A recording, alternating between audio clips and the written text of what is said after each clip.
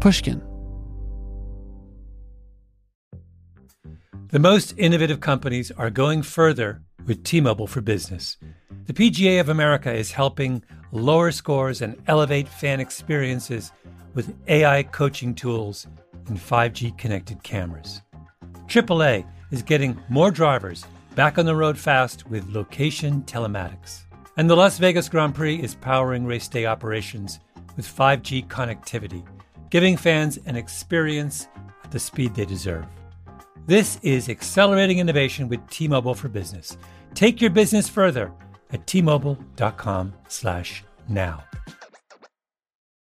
Small business owners, this one's for you. Chase for Business and iHeart bring you a new podcast series called The Unshakables. This one-of-a-kind series will shine the spotlight on small business owners like you who faced a do-or-die moment that ultimately made their business what it is today. Learn more at chase.com/business/podcast.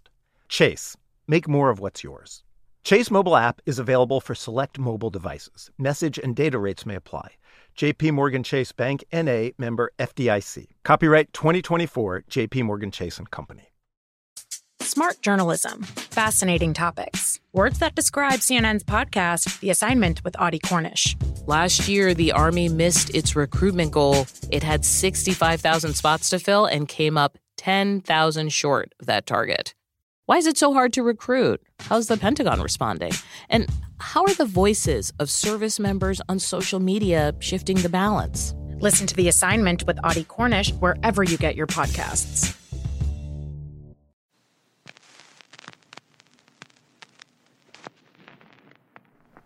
This is Talk Easy. I'm Sam Fragoso.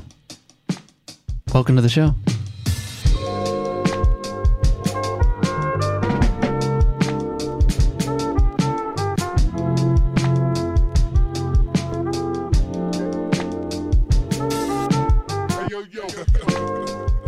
Hello, everyone. Welcome to the show. I'm Sam. God damn. It seems like we narrowly averted authoritarianism. How does it feel? I'm about 10 pounds lighter today. You know, after a protracted election, Vice President Biden became President-elect Biden, and Senator Kamala Harris made history as the first woman VP this country has ever seen. It took way too damn long. It was way too damn close, but it happened, and this man's reign is over. The chapter is closed. But President Trump will not disappear. The enthusiasm for this man will not vanish. Our problems are not solved today, but I'm hopeful they can at least be acknowledged in a Biden presidency. Problems around climate change, economic inequality, systemic racism, the pandemic.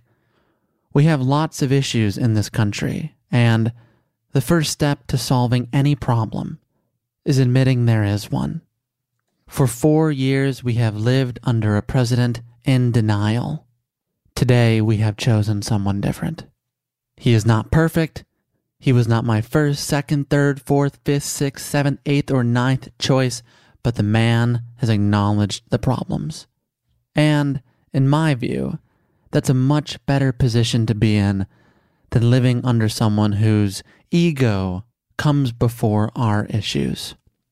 As we close out 2020, we'll be sitting with a handful of unique voices to help us unpack our past so that we can understand our present and then try to imagine a better future.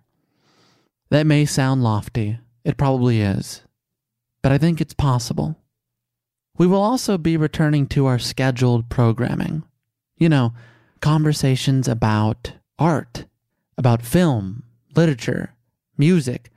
I believe folks like Matthew McConaughey and Ethan Hawke will be joining us to do some of that. Because I'd like to reinvest in these subjects again. I'd like to care about movies again, for Christ's sake. I mean, in this period, in the pandemic, I don't know about you, I've had a hard time reading. I've had a hard time watching. The only thing I can listen to is The Daily, and as much as I like Michael Barbaro, my God, I need a break. So we will offer that refuge in pockets when and where we can as we try to move away from this upsetting chapter in American history. But, and there is a but, I'm sorry, but we can't just move away, can we? This is a time to celebrate, but it's a modest celebration. There's a lot of work to be done. I know we want rest. I know we want that refuge, but we aren't there yet. And it's voices like Noam Chomsky that compels me to share this message. Even at age 91, Professor Chomsky continues to fight, continues to call out the serious issues we face as a country in transition. I understand some of you may want a lighter dialogue today. That's okay. This conversation with Chomsky will still be here for you whenever you're ready. We have a lot of progress to make, a lot of battles to fight, and elections, as Chomsky is fond of saying, are just the beginning. So, why don't we start there? From the beginning.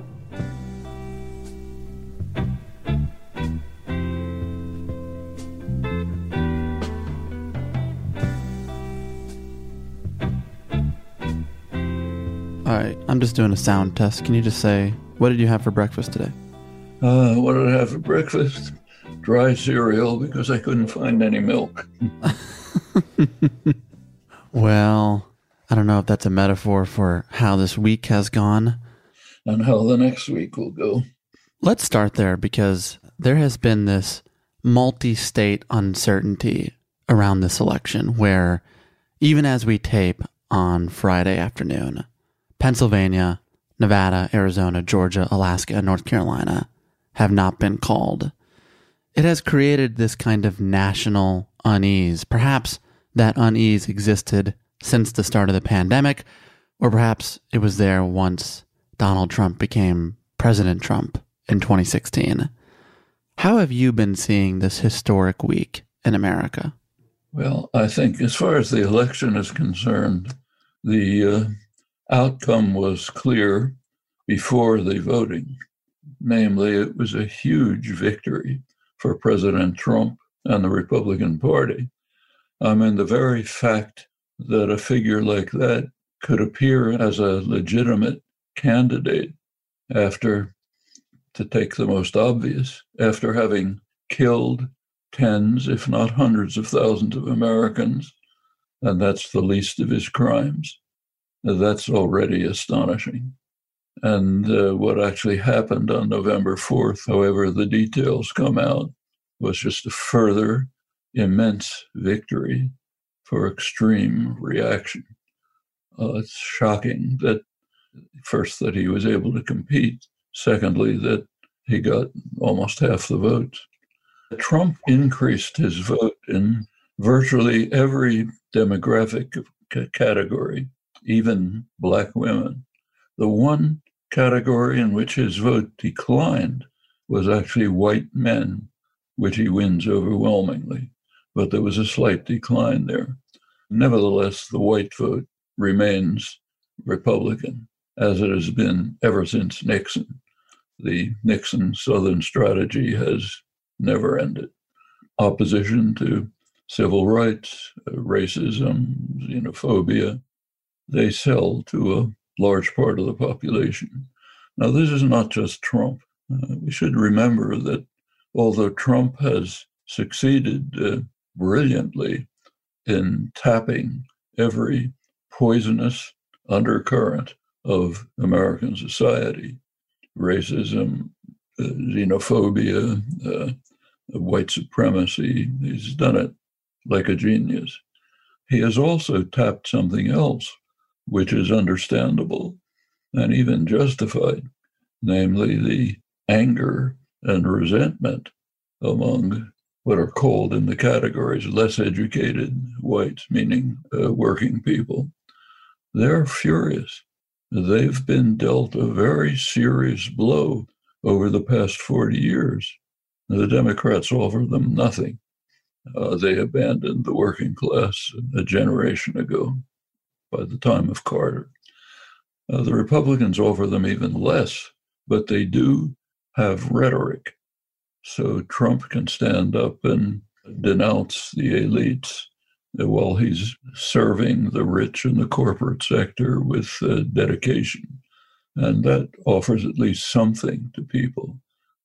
On top of that, there's the neoliberal version of globalization, of the international economy, which was crafted by people like Bill Clinton, carried forward by people like Barack Obama, and of course the Republicans.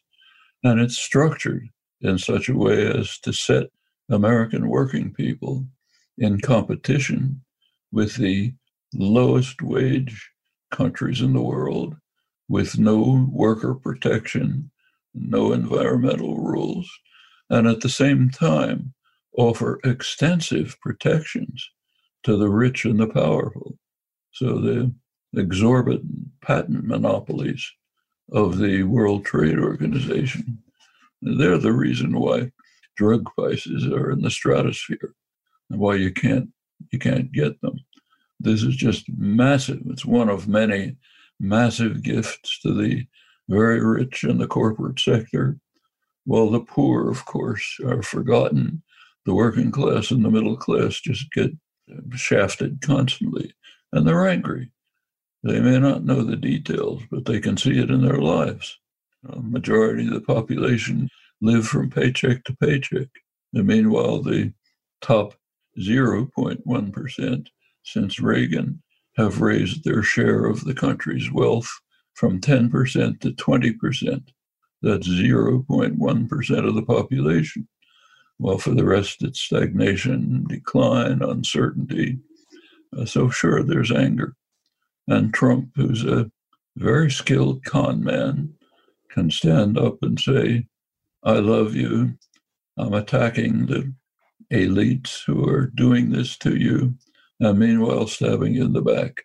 It's a good trick. And yet, even despite your very serious criticisms of neoliberalism, you did ultimately decide to vote for Joe Biden. No, I decided to vote against Donald Trump. In our system, there's only one way of doing it as a technicality, and that is to push the button for the Democrats. But I don't even see how this can be discussed. The case for voting against Trump was so overwhelming that it shouldn't even be a topic for discussion. The fact that it is a topic for discussion reveals how much the left has lost of its traditional understanding of real politics. For the traditional left, elections are a kind of an interlude in a life of real political activism.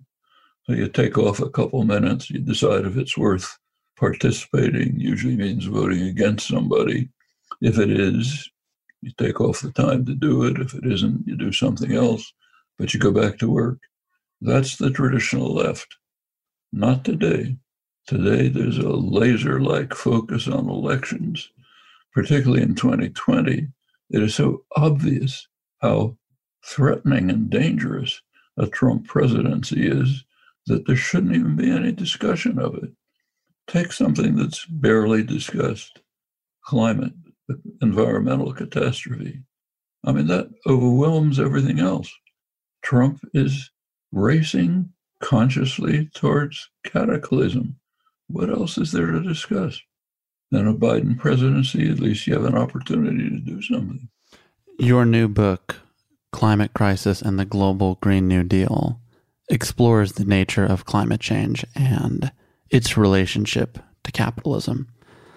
Assuming climate change is part of a Biden presidency, or rather a concern of the Biden presidency, and all indications say it will be, how do we make this Green New Deal a nonpartisan deal? How do we make the case in terms that are not inherently political and divisive? It's not easy. We have had a president, corporate media, echo chamber for the president, Fox News, Breitbart, Rush Limbaugh, constantly telling the population, the part of the population that listens to them, that's almost half the population, telling them, you can't believe scientists, they're liars, they're deceitful, the global warming is a scam, nothing's happening, it'll get cooler tomorrow, just like Trump said while he was observing the fires in the West. That's drummed into people's heads, has an effect. In the United States, 20% of Republicans think you can trust scientists. 20%.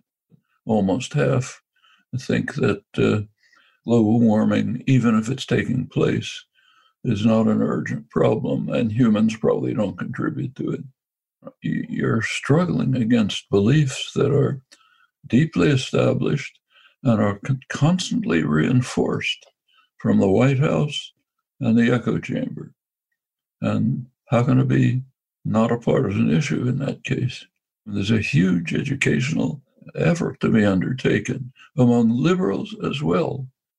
Just yesterday, I happened to be listening to NPR, and there was a section, this is the liberal extreme of the media, there was a section on an analysis of a vote, interesting vote, on the South Texas-Mexico border, counties that had been solidly Democratic for a century.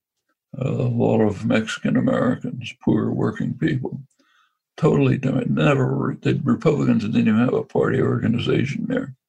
They voted for Trump. First time in a century the Republicans won anything. And the analyst explained that the reason was because of a gaffe, a terrible gaffe that Biden made in the last debate, for which he's been very widely criticized by the liberal media too. What he said was, we have to do something to stop destruction of the human species. That's the gaffe. It's not the words he used. The words he used, which have the same meaning, are we have to think about transitioning to a non-fossil economy. Anybody who doesn't understand that is on a suicide pact, but it's a gaffe. You're not allowed to say it. You read the analyses in the press today about how centrist Democrats are condemning the left Democrats for their rotten performance everywhere. And they're blaming them because they call for things like a Green New Deal. In other words, they're calling for trying to save the human species from total destruction. And that's a terrible error. Can't do that. What does that tell you about what's called liberal America?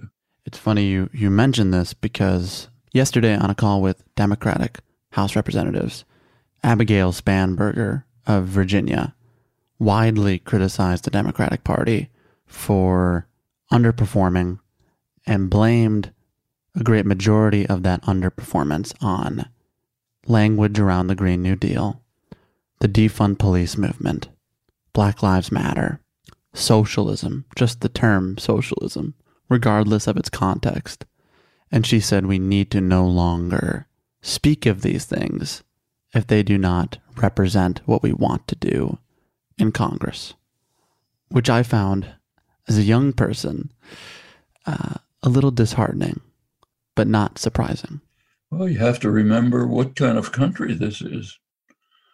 I can't think of another country in the world where the word socialism is even controversial. Somebody's a socialist like he's a Democrat or a Republican. The United States is off the spectrum on this. It's ideologically very tightly controlled by right-wing doctrine that includes the liberals. You can't say you're a socialist. What does socialist mean? It means New Deal liberal, New Deal Democrat. That's what socialist means. I mean, it was very striking to see the criticism of Sanders from the left liberal end of the spectrum. I'm talking now about the media, so if you take the more liberal media like New York Times, Washington Post, more liberal commentators, as far as they go, were saying Sanders's proposals are reasonable, but they're too radical for Americans. What is the proposal that's too radical for Americans? Well, his main one was universal health care. Take a look around the world. Can you find a country that doesn't have universal health care? You have to look pretty hard. Everybody has it. Rich countries, poor countries, but it's too radical for Americans, even though Americans want it. The majority of Americans want it. Everyone else in the world has it, but it's too radical for Americans. Tells you something about the deep indoctrination that extends well to the left liberal extreme. I'll take his other proposal, for which he's widely condemned again this morning. The Democrat liberals are condemned for calling for free higher education. A couple of miles south of where I live, in Tucson, they have free higher education. It's a poor country, Mexico, good educational system. Go across the Atlantic, the best educational systems in the world are free higher education. Germany, Finland, all the ones that score highest. But for Americans, it's too radical. Incidentally, we once had it, and somehow it wasn't too radical. 1950s, we had the GI Bill of Rights, which gave free tuition, higher education, even subsidies for vast numbers of Americans who had never been going to college otherwise. It was very good for them. It was very good for the country. It was a much poorer country then. We could somehow afford it, but now it's too radical for Americans. I mean, all of this is part of the shift that's taken place since the 70s, not only in policy and economics under the neoliberal assault, but also in ideology and perception. I think I remember Clinton once saying that he was actually a moderate Republican. Well, it's basically correct. He was what used to be a moderate Republican. The Republicans have gone off into outer space. That's what's happened in the elite culture, not the general society. Like people of your generation, it's not true.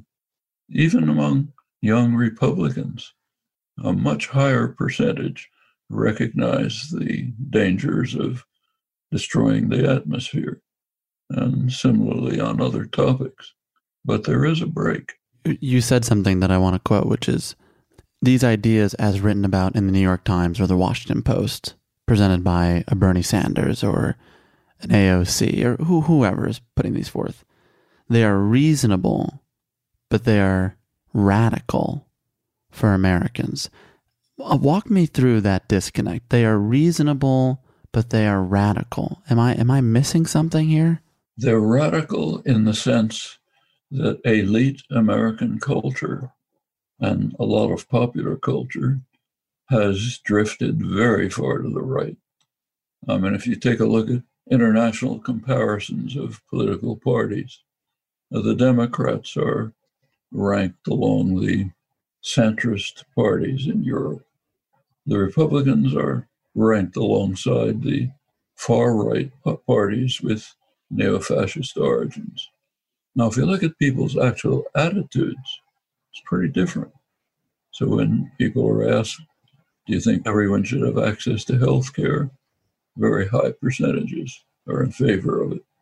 Even the state of Pennsylvania, ask about fracking, most of the population's against it because of the effects. But it doesn't show up. Now, you take this county in South Texas that I was talking about. Let's say the NPR analyst was correct. He probably was. Said the reason is the economy there is based on oil. And you can't come to people and say, destroy your businesses, your lives, your homes, because some rich elites say there's going to be a disaster in 20 years. Well, there was a way to counter that, but the Democrats wouldn't do it. It doesn't fit their programs.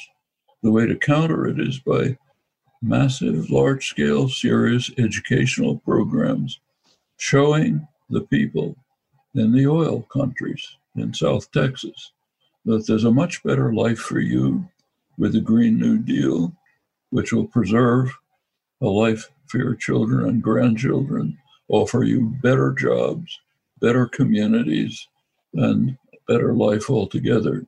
That's what the Green New Deal offers. But if you don't tell people, and not just say, give them the words, but work on the ground to make it clear that they understand it, you're going to lose. Same on defunding the police. If it's just a slogan, it's going to immediately be interpreted as, okay, take the police out of my rich suburb and let the black looters come in. What you have to do is work on the ground to explain that defund the police means something that you want and that the police want. That means turning over much of police activity, which doesn't belong to the police, turning it over to social services who can handle it, community support groups. Police shouldn't be involved in domestic disputes, in overdoses, in mental health problems. That's most of what they do, and it's not what they should do. These are all things that should be done by community service organizations that are fitted for it. It doesn't make sense to say get rid of the police, but if you don't make the effort to explain what the term means, and it means effort, not just a couple of words, you're going to lose. That's what organizing is about. It has to go on.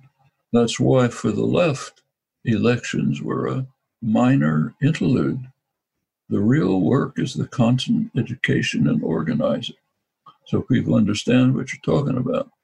Take, say, universal health care.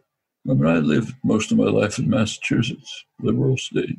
There were constant referendums called to institute universal health care. And the course of the referendums was very interesting to watch.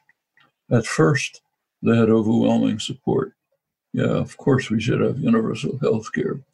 Then the corporate lobbying began. These programs are going to bankrupt you. They're going to cost too much money, tens of trillions of dollars. Your taxes will go way up. They'll be destroyed. Gradually, you can see the support for universal health care declining. Nobody was coming through and not just saying, but getting people to understand that, yes, your taxes will go up and your bills will go down far more. You'll pay half as much out of your pocket, but instead of going to insurance companies, it'll go to the common good, okay?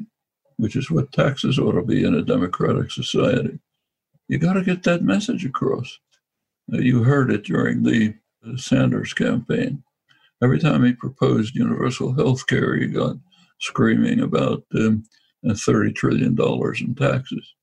How much did you hear about the fact that you'll pay half of what you pay now out of your pocket, but it won't go to enrich insurance companies. It'll go for medical care. You can't just say that to people. You have to get them to understand it. That's what real politics is about. It's not about showing up on election day. I'm thinking back now to your book, Manufacturing Consent. With these liberal policies that we're talking about, do you think beyond education that it's just a branding issue? That's our culture, which thinks of everything as branding, but that's not what's needed. Hello, Malcolm Gladwell here from Revisionist History. If you've watched a professional tennis match recently, you'll know that fans have this amazing new tool at their disposal. It was created by the consulting company Infosys and the Association of Tennis Professionals.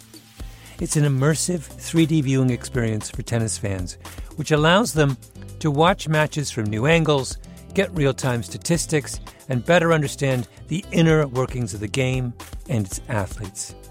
Basically, a completely new, data-driven way to appreciate a tennis match.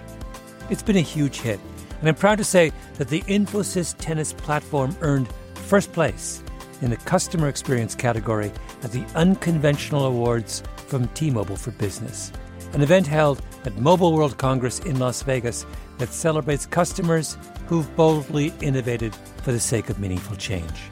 And I think it's important to point out that innovation like this doesn't just require a great idea and exploit some great underlying technology.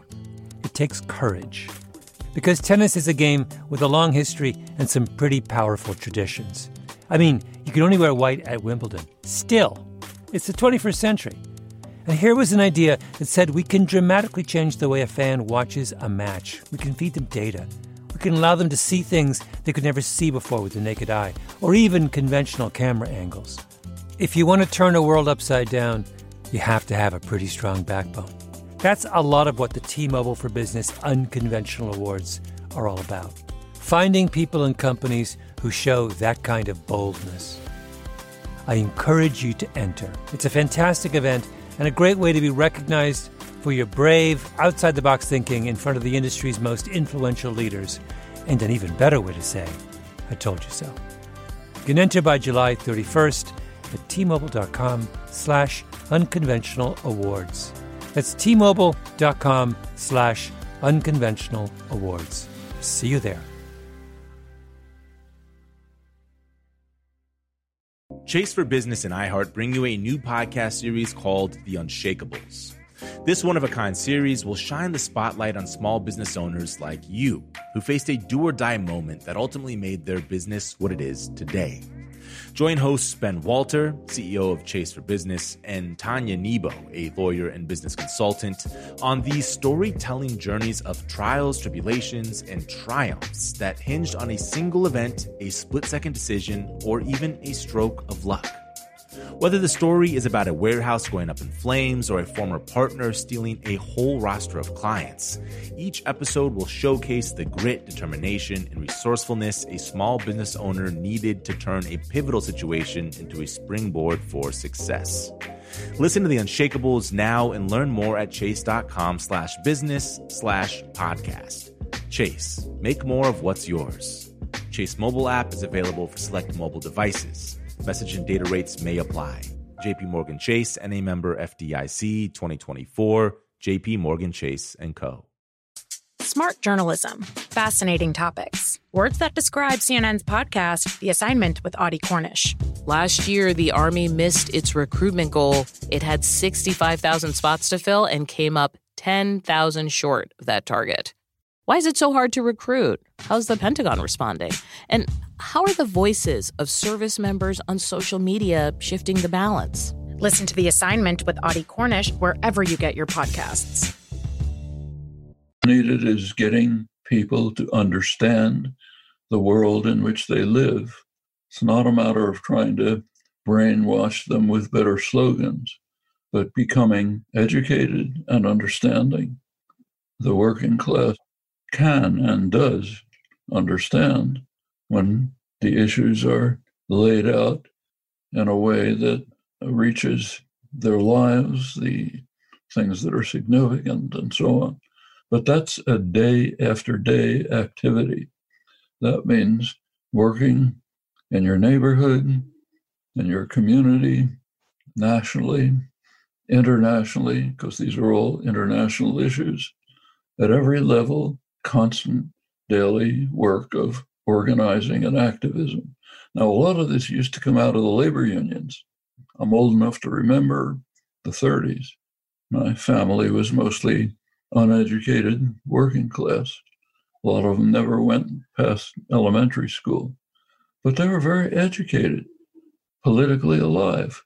A lot of it came from things like workers' education programs, organizing activities in the unions, political party activism was part of life.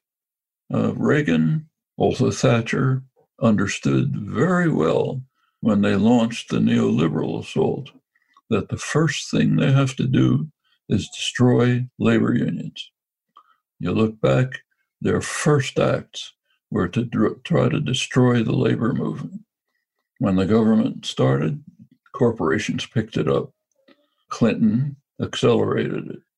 One of the immediate, obvious, predicted consequences of NAFTA was it would undermine labor organizing in the United States, as in fact it did.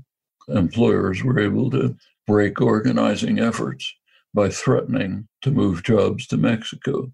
Happens to be illegal, But when you have a criminal state, there's no problem with illegal activities. So it wasn't prosecuted.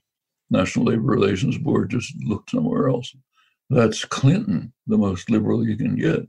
Take Obama. It's very striking. Obama came into office with very nice rhetoric, hope, change, everything will be different. What did the liberals do? They went home. We can trust our leader. He had control of Congress for 2 years. So what did our leader do? He betrayed the working class, the poor, the middle class. Remember, it was the middle of the housing and financial crisis. So there was a Congress legislated bailout. It had two parts. One was pay off the perpetrators of the crisis, the banks who had sold subprime mortgages knowing that they were fraud. So they were in trouble, so bail them out. The other half of the legislation was give aid and support to the victims, the people whose homes were foreclosed, who lost everything. So do something to help them. The second part was barely even ridiculed, just totally thrown out. We'll bail out the perpetrators, but not the victims. Well, people may not have read the small print, but they could see what happened. And that was only one part of it. The betrayal was immediate and total. Working people who voted for Obama switched to Trump. Do you blame them? Throughout Vice President Biden's campaign, he has pledged to help and support the working class people you're talking about. In fact, it has been central to his campaign. Is there any part of you that believes he will rise to his promises? That's up to you. The question is whether the progressive elements, mostly the young ones, will make the same mistake they made in 2008. Trust the leader. You trust the leader, he'll go off to where the money and the power is, just as Obama did. Keep his feet to the flames, be different. There are possibilities with the Biden Democrats. He himself is kind of an empty shell, could be pushed in one or another direction. The DNC, Democratic National Committee, Clintonite, donor-oriented, they're going to be pulling to the right. If there's no other pressures, that's where it'll go. Since we are speaking of history and thinking about 2008, I want to go back to what happened Thursday night as President Trump made a speech in front of the American people. Good evening. I'd like to provide the American people with an update on our efforts to protect the integrity of our very important 2020 election. If you count the legal votes, I easily win. If you count the illegal votes, they can try to steal the election from us. If you count the votes that came in late, we're looking at them very strongly, but a lot of votes came in late. From a historical perspective, what did you make of that speech? I mean, the speech was so outlandish that even the conservative commentators condemned it. The major media actually didn't broadcast parts of it because it was too crazy. Even at Fox News, they weren't just echoing it the way they usually do. But what this tells us is what we already knew. Trump scored an amazing victory even by appearing for the election, considering what had just happened. Just even considering the fact that he had just killed tens, if not hundreds of thousands of Americans. Forget all the rest. Forget racing to cataclysm on the environment.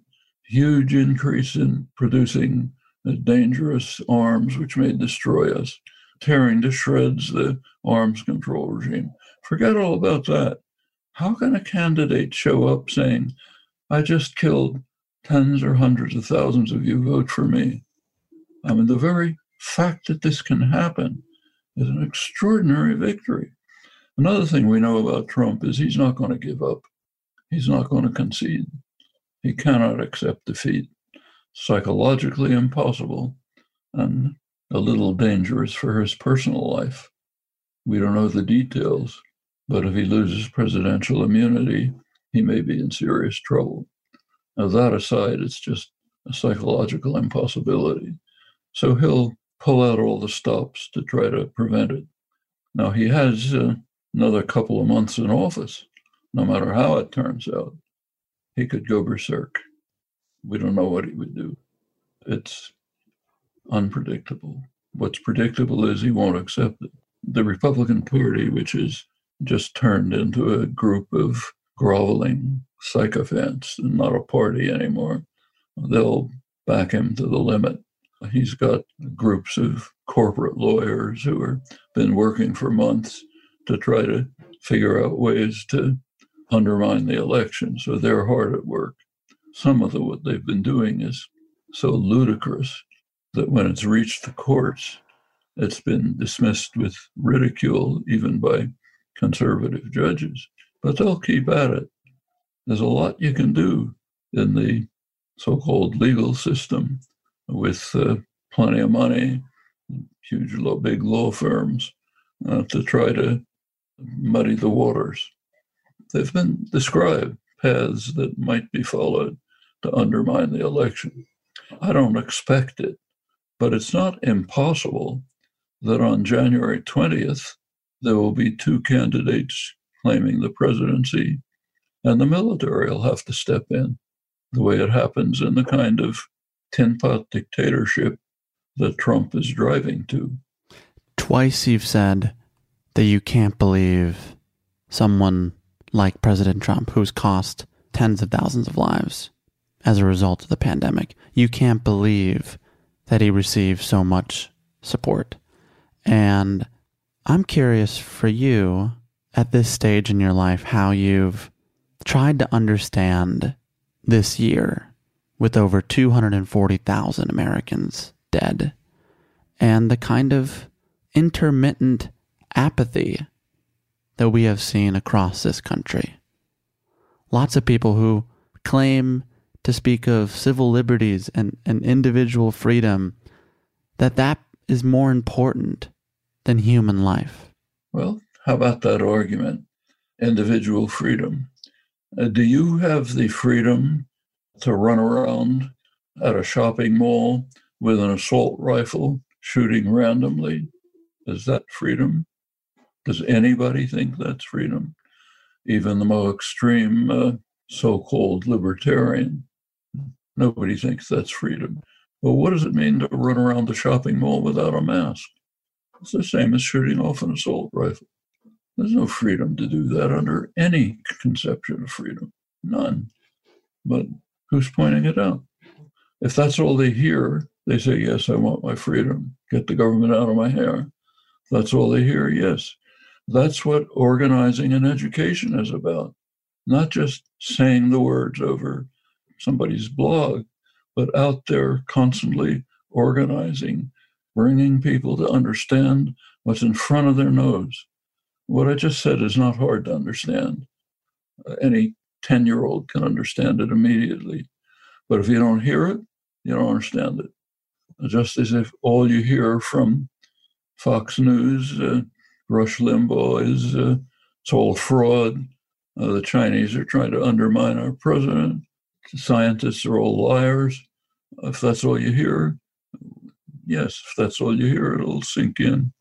That's the failure of the left to organize and educate. Of course, the Democratic Party, but you don't expect it from them.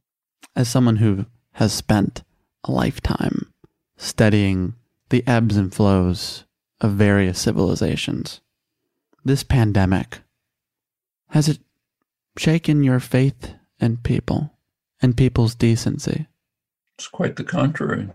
What we've seen all over the world in countries like the United States, Brazil, where the governments are escalating the crisis, what we've seen is the growth of mutual aid, mutual support, people going way out of the way to help one another.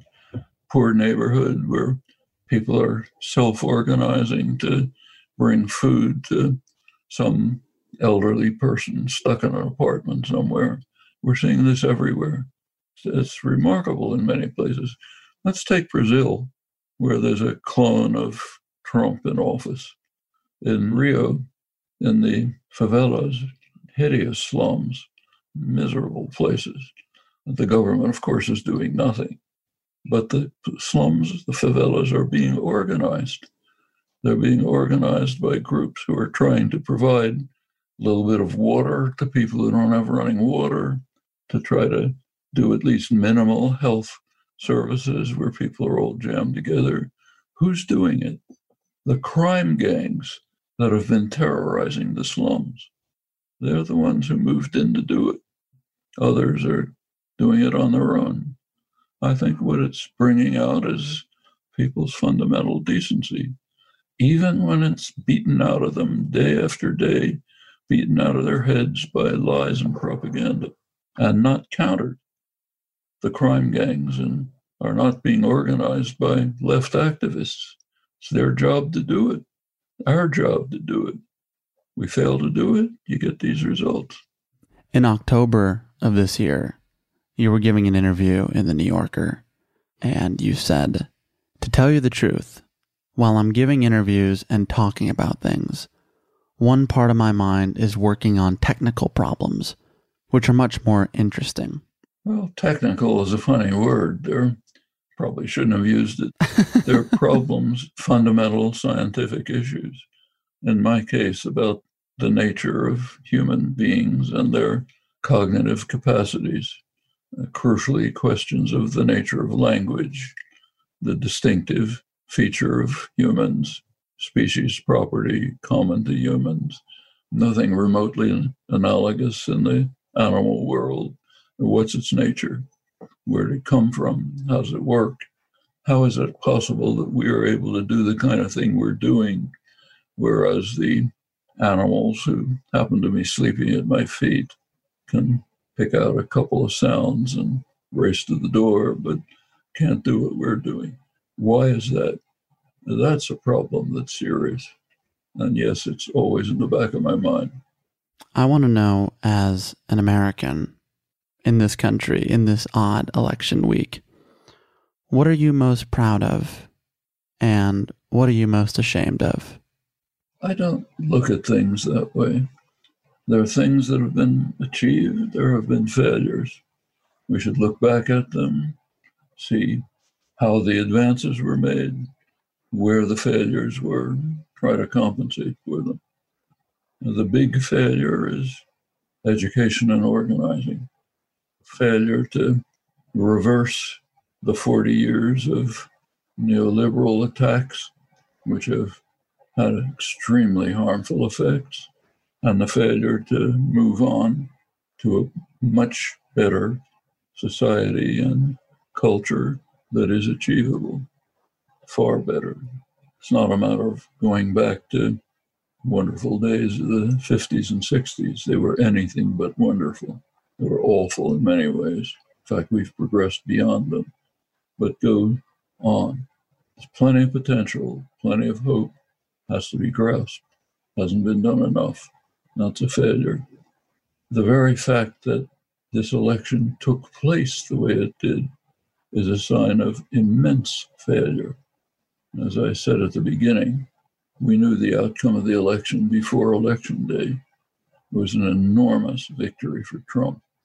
Just the fact that he could appear is an enormous victory and a sign of how much has to be done. Well, we have a lot of work to do. And on the subject of hope, I want to thank you for, even in this sort of bleak week that we've had, you've engendered some hope in me and I think other people listening. So I appreciate you for all that you've done and continue to do. And I thank you for your time. Thank you very much, and good luck.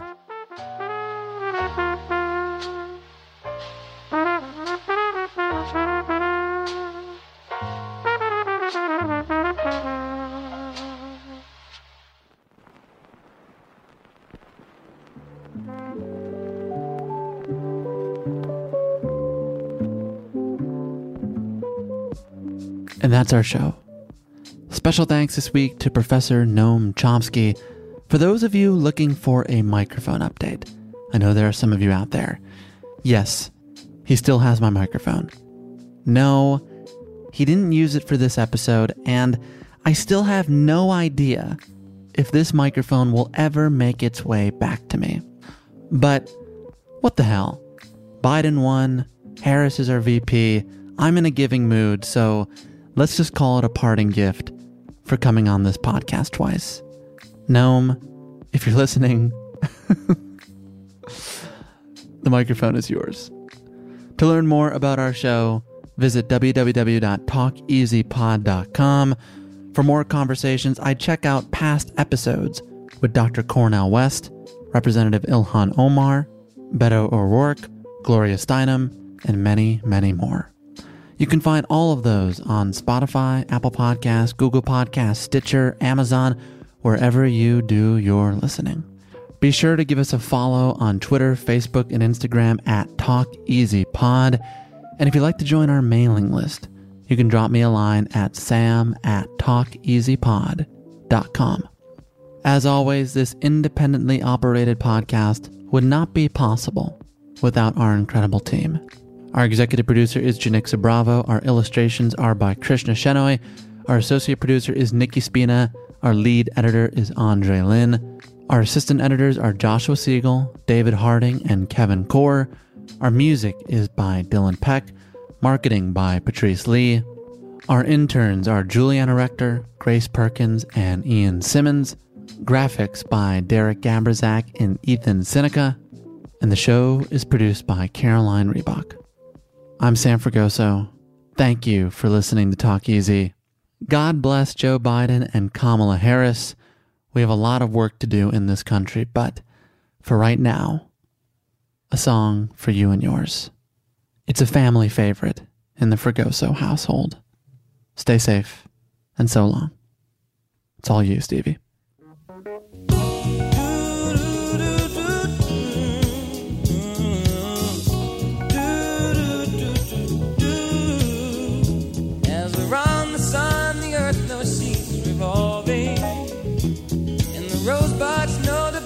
Early May, just as hate knows love's the cure, you can rest your mind assured that I'll be loving you always. 'Cause now I can't reveal the mystery of tomorrow, but in passing we'll grow older every day. Just as all that's born is new, do know what I say is true, that I'll be loving you.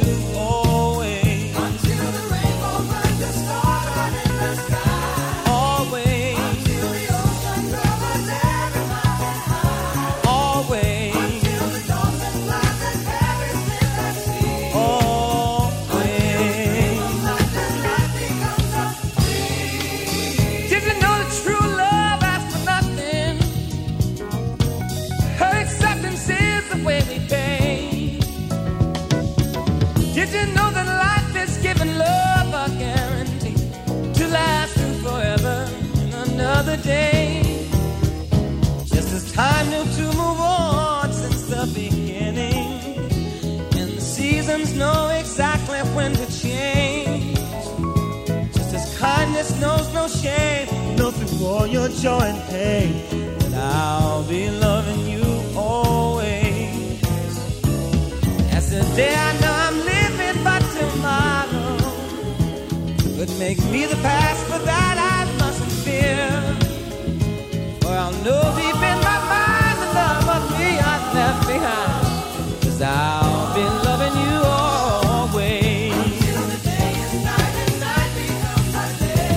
Always. Until the trees and seas just up and fly away. Always. Until the day that he comes, God made us for. Always. Until the day that is the day that I know more. 'Cause you know you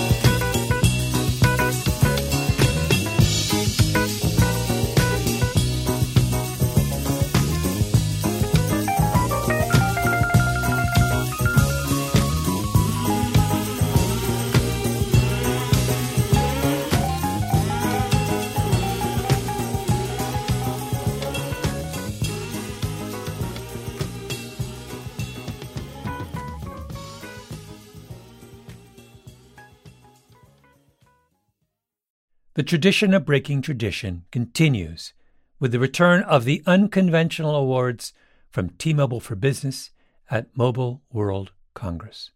This is an event that celebrates innovators whose bold actions took their industries to new places. If that sounds like you and you're a T-Mobile for Business customer, enter today. If you win, you'll be publicly honored amongst some of the most influential leaders in industry. And me, I'll be there too.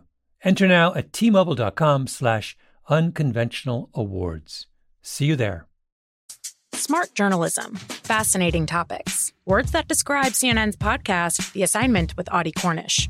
Last year, the Army missed its recruitment goal. It had 65,000 spots to fill and came up 10,000 short of that target. Why is it so hard to recruit? How's the Pentagon responding?